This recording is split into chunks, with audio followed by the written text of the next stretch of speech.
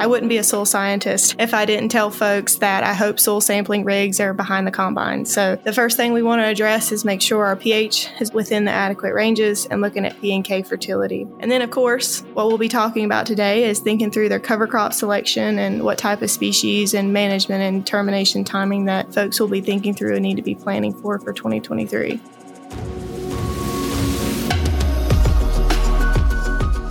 Welcome to The Future Faster, a sustainable agriculture podcast by Nutrien Ag Solutions, with our very own Tom Daniel, Director of North America Retail and Grower Sustainable Ag, and Dr. Sally Fliss, Senior Manager, North America Sustainable Ag and Carbon. This is your opportunity to learn about the next horizon in sustainable agriculture for growers, for partners, for the planet. To us, it's not about changing what's always worked. It's about continuing to do the little things that make a big impact. On this week's episode, we're joined by Clara Millsaps, South Region Agronomist at Nutrien Ag Solutions, for an update on how the harvest is expected to progress in the American South, what sorts of conditions and yields farmers can anticipate this year, and why now is the time to make plans for a more sustainable operation in 2023. But if you haven't yet, make sure you're subscribed to this podcast in your favorite app.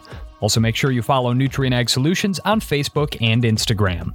I'm Dusty Weiss, and it's time once again to introduce Tom Daniel and Sally Fliss. And Tom and Sally, people hear fall in the agriculture world, and they start thinking about harvest season. And we have that discussion to look forward to coming up in a minute or so here. But it's also an important time of year to make a plan and carry out soil sampling to better inform your decision making. And I've got a little bit of acreage now in southwest Wisconsin, but I've never done soil sampling out there before. And people keep telling me, okay, you got to make a plan, get your soil sampling done. So what do I need to consider here, Sally?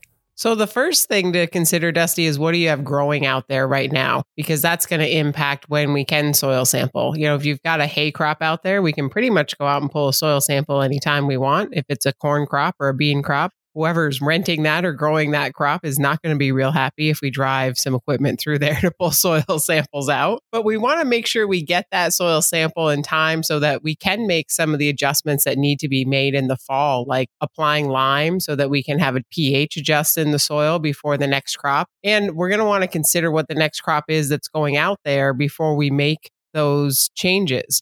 Tom, as you look at and talk to growers about soil sampling, how many growers that you're interacting with or crop consultants in the field that you've talked to over the summer are using more of a precision approach to taking soil samples versus a traditional, take all your soil colors, put them in a bucket, mix them together, and send in one sample per field?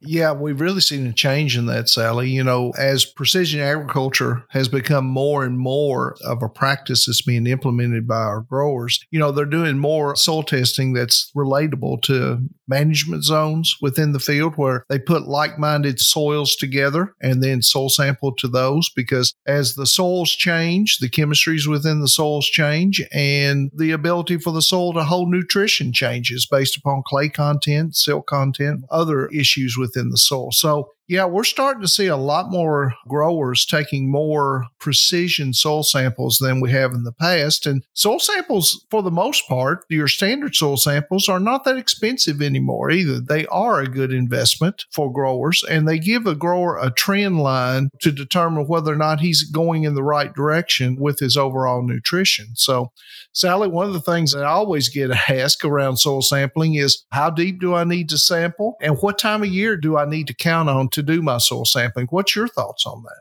I think the biggest thing there, Tom, is to be consistent. So if we're going to start building this library of soil samples, that we want to see our progress you mentioned over time. Are we really changing pH? Are we impacting the phosphorus and the potassium or other micronutrients in the soil that we need to make adjustments to? And it's really to be consistent.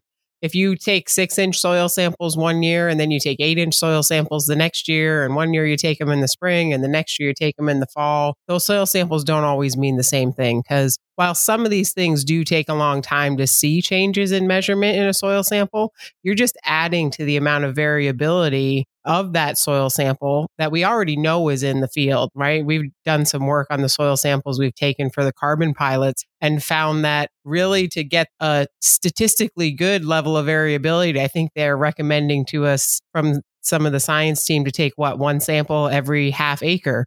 And so the more different types of variability you add in there, the less accurate that sample is going to be, and the less accurate recommendation you're going to be able to make to the next management practice you need to put on that field. Tom, in one of my previous roles, I worked for a soils lab here in New York State, and I would always get asked, does it matter what soils lab I send my samples to each year? And why are the soil sample results from your soil lab not the same as the soil sample results from the lab I used last year? So what are your recommendations on selecting a soils lab, and should we be sticking with the same one? And how does the extraction method impact what we're going to see for results? Yeah, well, it goes back to your previous statement around consistency, right? So if you start changing up labs that you're sending testing to every year, and look, I've got farmer friends that do that. I mean, they'll look at where they can get the best deal and the lowest cost for a soil test, and they'll choose to send a soil test to another lab just for 50 cents or $1 a sample difference.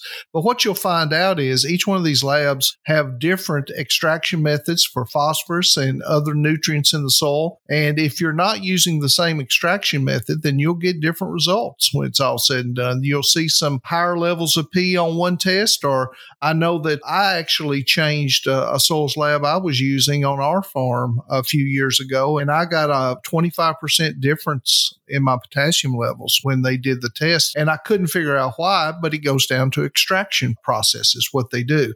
Remember, a soil test is not an exact science, Sally, right? It's not intended to give you exact numbers for that acre. It gives you a number for that test, but you have to use your soil test more for a trend line to see, are you getting to the place you want to on fertility, and do you have enough available fertility to provide what the crop needs that year for yield? So soils labs are important. And look, I'm going to give a plug to our soils lab today, Waypoint, which Nutrien has the largest tissue and soil testing lab in North America. And we just have very good availability for growers to get samples to them and get a good, consistent test over time. So I'm all about, if you pick a lab, stay with them, because over the long run, you're going to get your best results that way.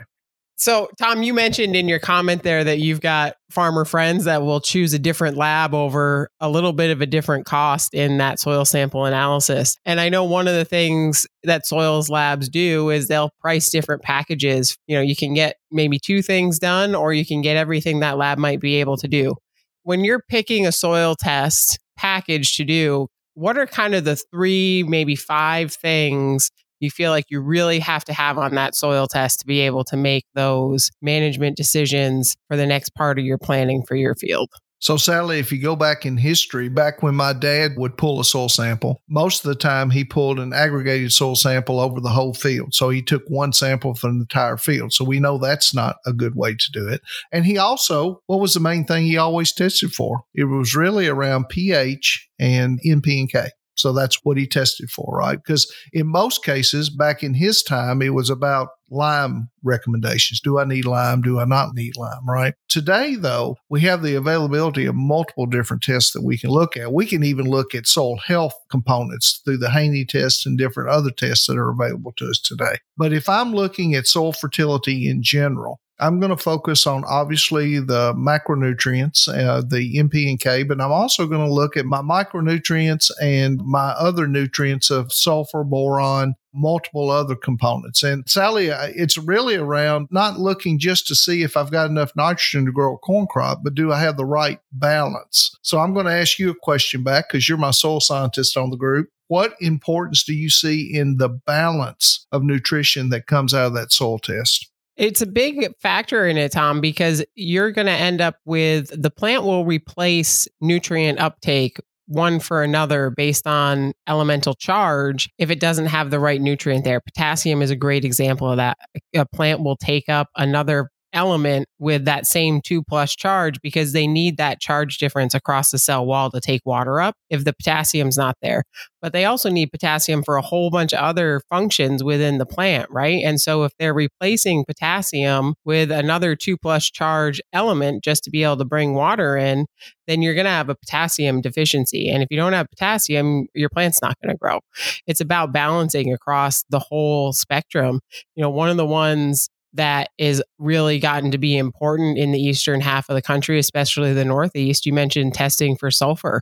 You know, probably when your dad was pulling soil samples, nobody thought about testing for sulfur. But because of the air quality changes and regulations around emissions on power plants, we really need to pay attention to sulfur. And if you're not testing for it, you might mistake that crop response for a different nutrient deficiency. You're going to get a yellowing with a sulfur deficiency. And if you put more nitrogen on because you think it's nitrogen because it's yellow, you're still not going to get a response because nitrogen's maybe not your real problem. So testing for that whole suite of nutrients is really important to make sure when you're addressing problems in the field, you're addressing the right problem and not spending money on the wrong input and not getting a response. Well, Tom and Sally, all of these great things to consider as we make our plans for the fall here. And certainly with harvest season bearing down, especially in the American South right now, soil sampling definitely at the top of people's lists, but so as well are cover crops, what they should consider and how possibly they can make cover crops work in the American South, not typically an area that tends to favor cover crops. So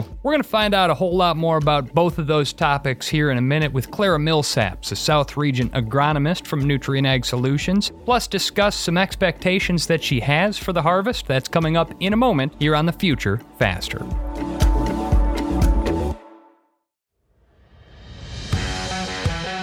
FarmSmart is the core of Nutrien Ag Solutions' sustainable agriculture offerings, leading the field with growers to record positive environmental impacts while identifying and embracing new revenue streams. In leveraging practices and products and recording your outcomes, your reward for making informed agronomic decisions will be waiting for you in our digital sustainability platform. The data you input can help set a baseline, identify opportunities for continued improvement, and help qualify you for market access opportunities. We're here to maximize incentives and help ensure the legacy of your operation. Getting started with FarmSmart is easy. Log in or create an account with Agrable, then track your data and get paid. Getting started now means we can get to the future faster. FarmSmart, where sustainability meets opportunity. NutrienAgSolutions.com/FarmSmart. This is The Future Faster, a sustainable agriculture podcast by Nutrien Ag Solutions. I'm Dusty Weiss, along with Tom Daniel and Sally Fliss, and we're joined now by Clara Millsaps, South Region agronomist, Nutrien Ag Solutions. Clara, thank you for joining us. Thanks, Dusty, for the opportunity to speak with you guys this afternoon. So, Clara, to kick off our conversation a little bit, can you give us some background on the emphasis of your PhD, your experience in the field, and the current role and responsibilities that you have as Nutrien Ag Solutions South Region agronomist? Yeah, sure thing. So I received my undergrad from the University of Mount Olive in Eastern North Carolina, and I took one soil science class, and that changed my life forever. So I went on from there and was lucky enough to chase down a PhD in crop and soil and environmental sciences from Virginia Tech. During that program, I had the opportunity to work across vegetable production, row crop production, and all facets of soil fertility. So very blessed in that experience, and then transitioned to working for Nutrien about 2 years ago as the region agronomist in the Carolinas. And so in that role, it's very similar to what I'm doing now as a South region agronomist. Education, training, and troubleshooting through trials is a simple way to put it. So very blessed in the position that I hold for sure. So, Clara, congratulations, by the way. I know this is a whole new group that's been put together within Nutrien Ag Solutions today with the regional agronomist. So congratulations on that position. But I would ask you this question. I know that in the South right now, you guys have already started in harvest. And I know probably corn, and I don't know if there's any other things that are being harvested, but I know the southern corn crop is coming in right now. So what are some of the issues that you've seen in the South right now? I know you range all the way over from Texas, New Mexico, all the way over to the Carolinas. What are you seeing right now in some of the crops that are coming out of the field? Yes. So right now, probably what a lot of folks would say, at least in the deep South, is we're needing some dry weather and some sun to finish out this cotton crop and to be able to get in the field. So corn, for the most part, is in with average yields across the board. There are some areas that were not under pivots that are probably a little troublesome areas, but for the most part, the corn crop looks great. As far as soybeans goes, those early planted beans in the deep South has really been hit pretty hard by some of the rains they've been receiving. From what I've heard and gathered, it's anywhere from 15 to 18% damage. So fingers crossed that those late season beans can still hold that yield potential and come out. But for the most part, cotton and soybeans and peanuts will be rolling in here shortly. So excited to see how well we do this 22 season for sure. I know that the cotton crop is really going to vary because as you go out west, you've got, if it's not under pivot, it's probably in insurance right now. And as you come this way, we've got so much rain in some areas that you're starting to worry a little bit about quality issues. Yeah, so we will see how 2022 shakes out, that's for sure. What is worthy of mentioning is in the Mid-South, rice yields have been average to above, so anywhere from 170 to 220, and it's worthy of mentioning our Dynagro 263 is doing very well in that area as well. And Clara, we've got a really nice project running in the Mid-South division right now on the traceability on the rice piece, and 263 has been a phenomenal variety in that project. Clara, it sounds like there's a lot going on across that region for variability in crop harvest, which I think we'd probably see across all of our regions that we have as ag retail with Nutrien. But what are some of the things that you're out talking with growers or crop consultants right now about what happened in 2022 and how that's going to impact what they were planning this spring for 2023? And how does that change product selection, seed selection, all the things that go into that whole acre solution for the year? Right. So probably what I would say that I would start planning for 23 is I wouldn't be a soil scientist if I didn't tell folks that I hope soil sampling rigs are behind the combine. So getting those soil samples into the labs and getting that turned around. And so the first thing we want to address is make sure our pH is within the adequate ranges and looking at P and K fertility. Something that I don't think is always mentioned as we think through planning for 23 is those folks who have access to manure. So staging those manure applications and making sure that our phosphorus, zinc, and copper levels are not over threshold too. That's not mentioned a lot, but worthy of mentioning just because we don't want to overload our soils and be beyond those threshold levels. And then, of course, planning for 23.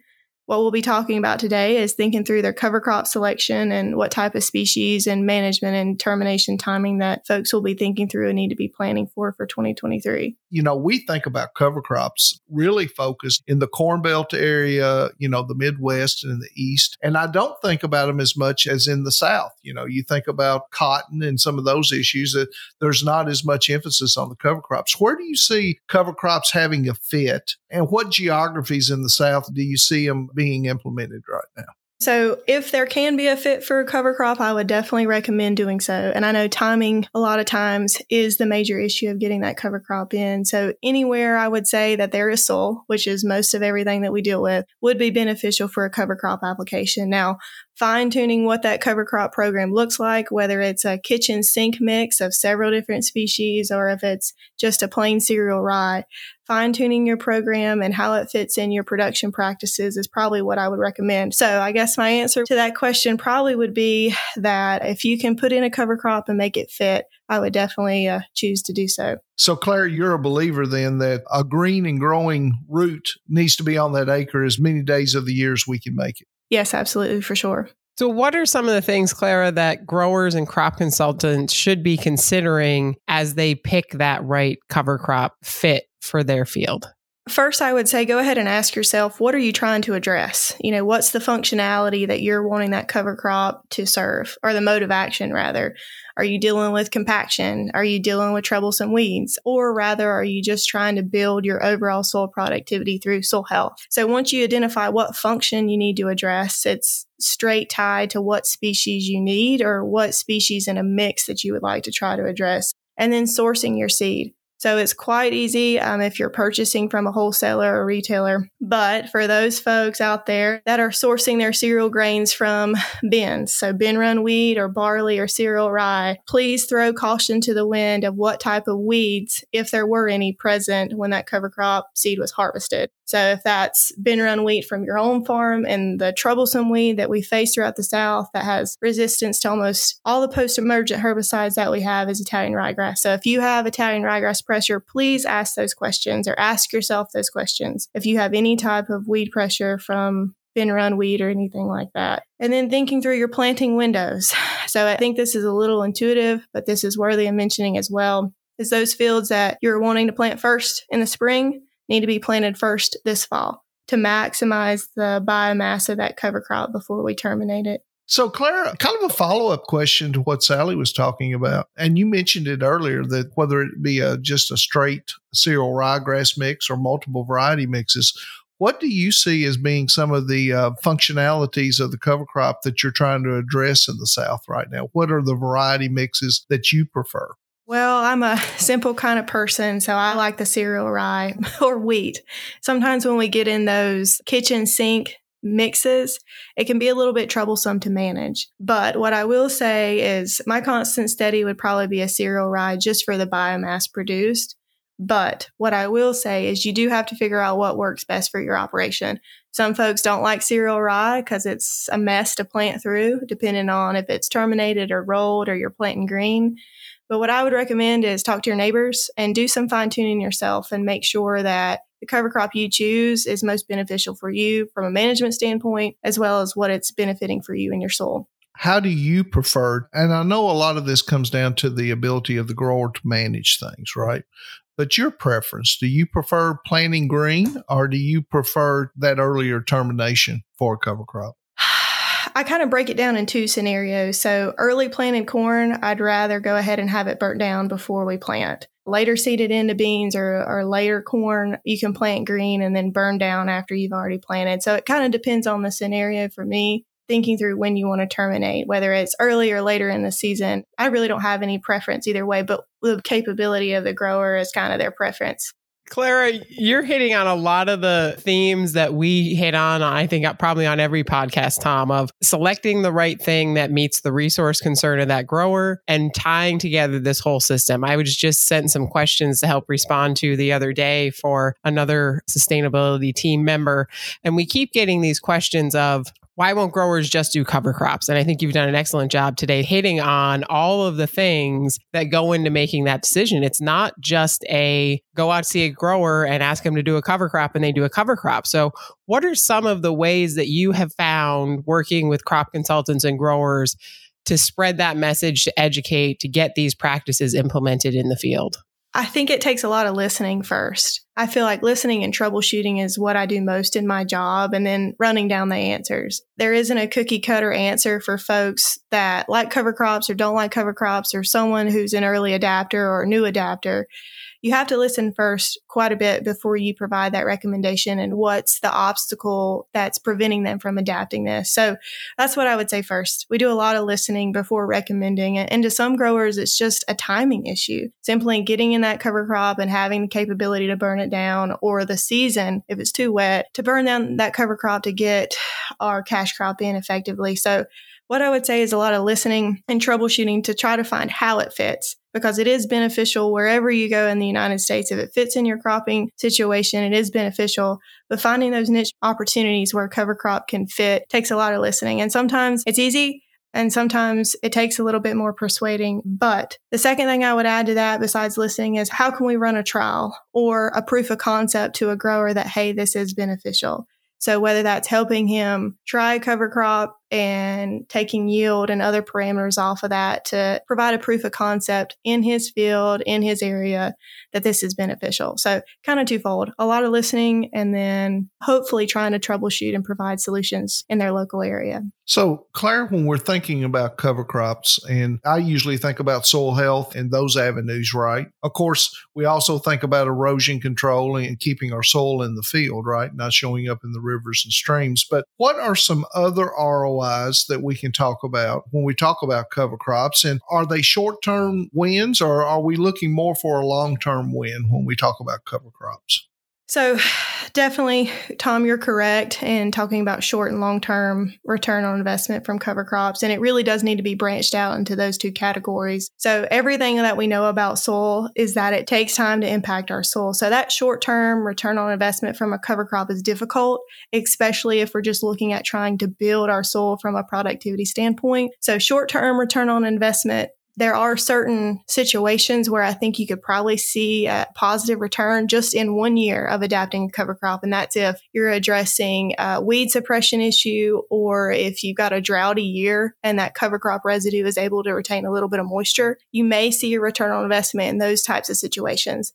But where cover crops benefit and where we see the largest return on investment is from that 5 to 10 year period.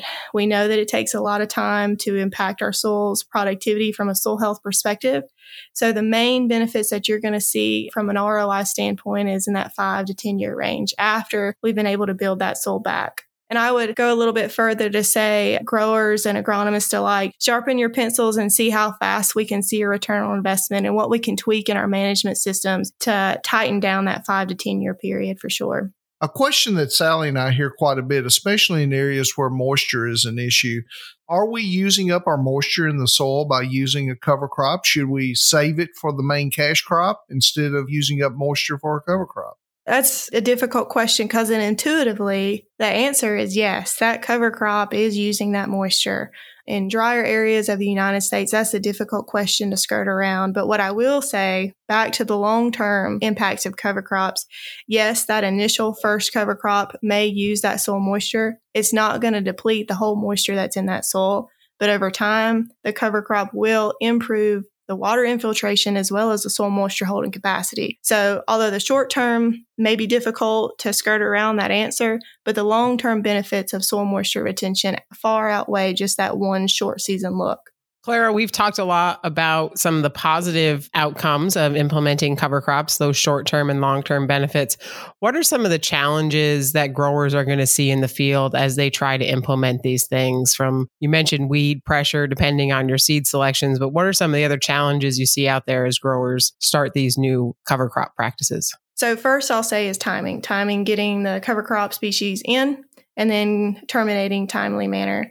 So if we have a wet winter or wet spring, sometimes that can be the first and last time a grower will try a cover crop. But I would encourage everyone to give it at least 2 to 3 years of time to learn how to manage effectively a cover crop. The second thing, probably the biggest challenge that I would see is the control and management. So controlling it from a herbicide standpoint and then also from a fertility standpoint. So the call I get every spring from a cereal cover crop is, why is my corn yellow? Why is it firing down the midrib? So, that cover crop does take up nutrients. And when we terminate it and allow it to go back to the soil, there is some nutrient tie-up for a short period. That does happen. But eventually those nutrients will become back available for that crop. So understanding the fertility changes due to a cover crop is one of the challenges I see that's not always addressed properly or had enough forethought before putting that cover crop in. When we see cover crops, a lot of growers in the South, especially in my geography in Kentucky, they don't particularly like a cover crop in front of a corn crop. They don't mind it in front of soybeans, but corn's the issue. They get that yellowing as you're talking about. Is there a way to solve some of that? Do we put a little bit more nitrogen on the upfront side for the crop, or what do you see as some solutions to that? Yes, so there's a couple solutions to that. First and foremost, termination timing could be a solution. So if you're growing a cereal grain and you wait till full heading to terminate, or if you go in the milk stage, or if you go before heading even occurs, that changes the carbon to nitrogen ratio in that plant. So one is termination timing. The recommendations to manage that nitrogen tie-up boils down to is that carbon to nitrogen ratio between the plant and the microbes needs in the soil. So all we're trying to do in that situation is balance that nitrogen back up. So whether that's additional nitrogen application, whether that's including a legume species in that mix to balance out that carbon nitrogen ratio, or whether that's looking at a manure application to help balance things out. But yes, there are several different management opportunities to help make sure that we don't tie up any nitrogen. It just needs to be a part of that management plan before we get there, because once that nitrogen is tied up and that crop is yellow, there's no going back. So I would say most definitely when you're planning and you're planting a huge biomass crop like maybe a cereal rye, think through how you're going to manage that nitrogen just a little ahead of time to make sure we don't have any tie up. Are there any technology tools you're using in the field? As you get these new practices out, cover crops, you're mentioning the changes in that nitrogen status of the plant. Are you guys using any in-season tools to evaluate that nitrogen status and see how you can make the correction, or reflectance imagery or drones, that kind of stuff to help manage these challenges in the field? Yep, sure thing. So the first out of the gate, it's not a new technology, but tissue testing, right, is going to be able to provide us a heads up on what's actively going on in that plant. And hopefully we're able to tissue test and catch that nitrogen deficiency or fertility issue before the symptomology is present. aerial imagery is utilized. There are some folks that are running NDVI, so looking at the green reflectance, and that can kind of give you a heads up of what spots of the field you need to go ahead and check and lead you down the path to make sure that you're ahead of these fertility issues before they show up on the plant. So those would be the main two that we're using in the South to be ahead of some of these nutrient deficiencies. Claire, do you ever see where technologies like infertility and those type things become beneficial where we're going into cover crops and those type things? Yeah, absolutely. Anytime that we can place that fertility in a concentrated area, you're going to have impacts in or outside of cover crops. So thinking through the issue of tying up nitrogen, making sure that we have that little just of nitrogen there in the furrow or in a 2x2 band can definitely help mitigate any of those issues as well. So yes, absolutely. Well, Clara, we've certainly learned a lot from you here getting to talk to you, and we appreciate your taking time out of a busy schedule to share these insights with us here. So we'll wish you at this point a happy harvest, because I know that's coming up for you guys in the South here. And thank you again so much, Clara Millsaps from Nutrien Ag Solutions, for joining us on this episode of The Future Faster. That is going to conclude this edition of The Future Faster, the pursuit of sustainable success by Nutrien Ag Solutions. New episodes arrive every other week, so make sure you subscribe in your favorite app and join us again soon. Visit futurefaster.com to learn more. The Future Faster podcast is brought to you by Nutrien Ag Solutions, with executive producer Connor Irwin and editing by Larry Kilgore III. And it's produced by PodCamp Media. Branded podcast production for businesses, podcampmedia.com. For Nutrien Ag Solutions, thanks for listening. I'm Dusty Weiss.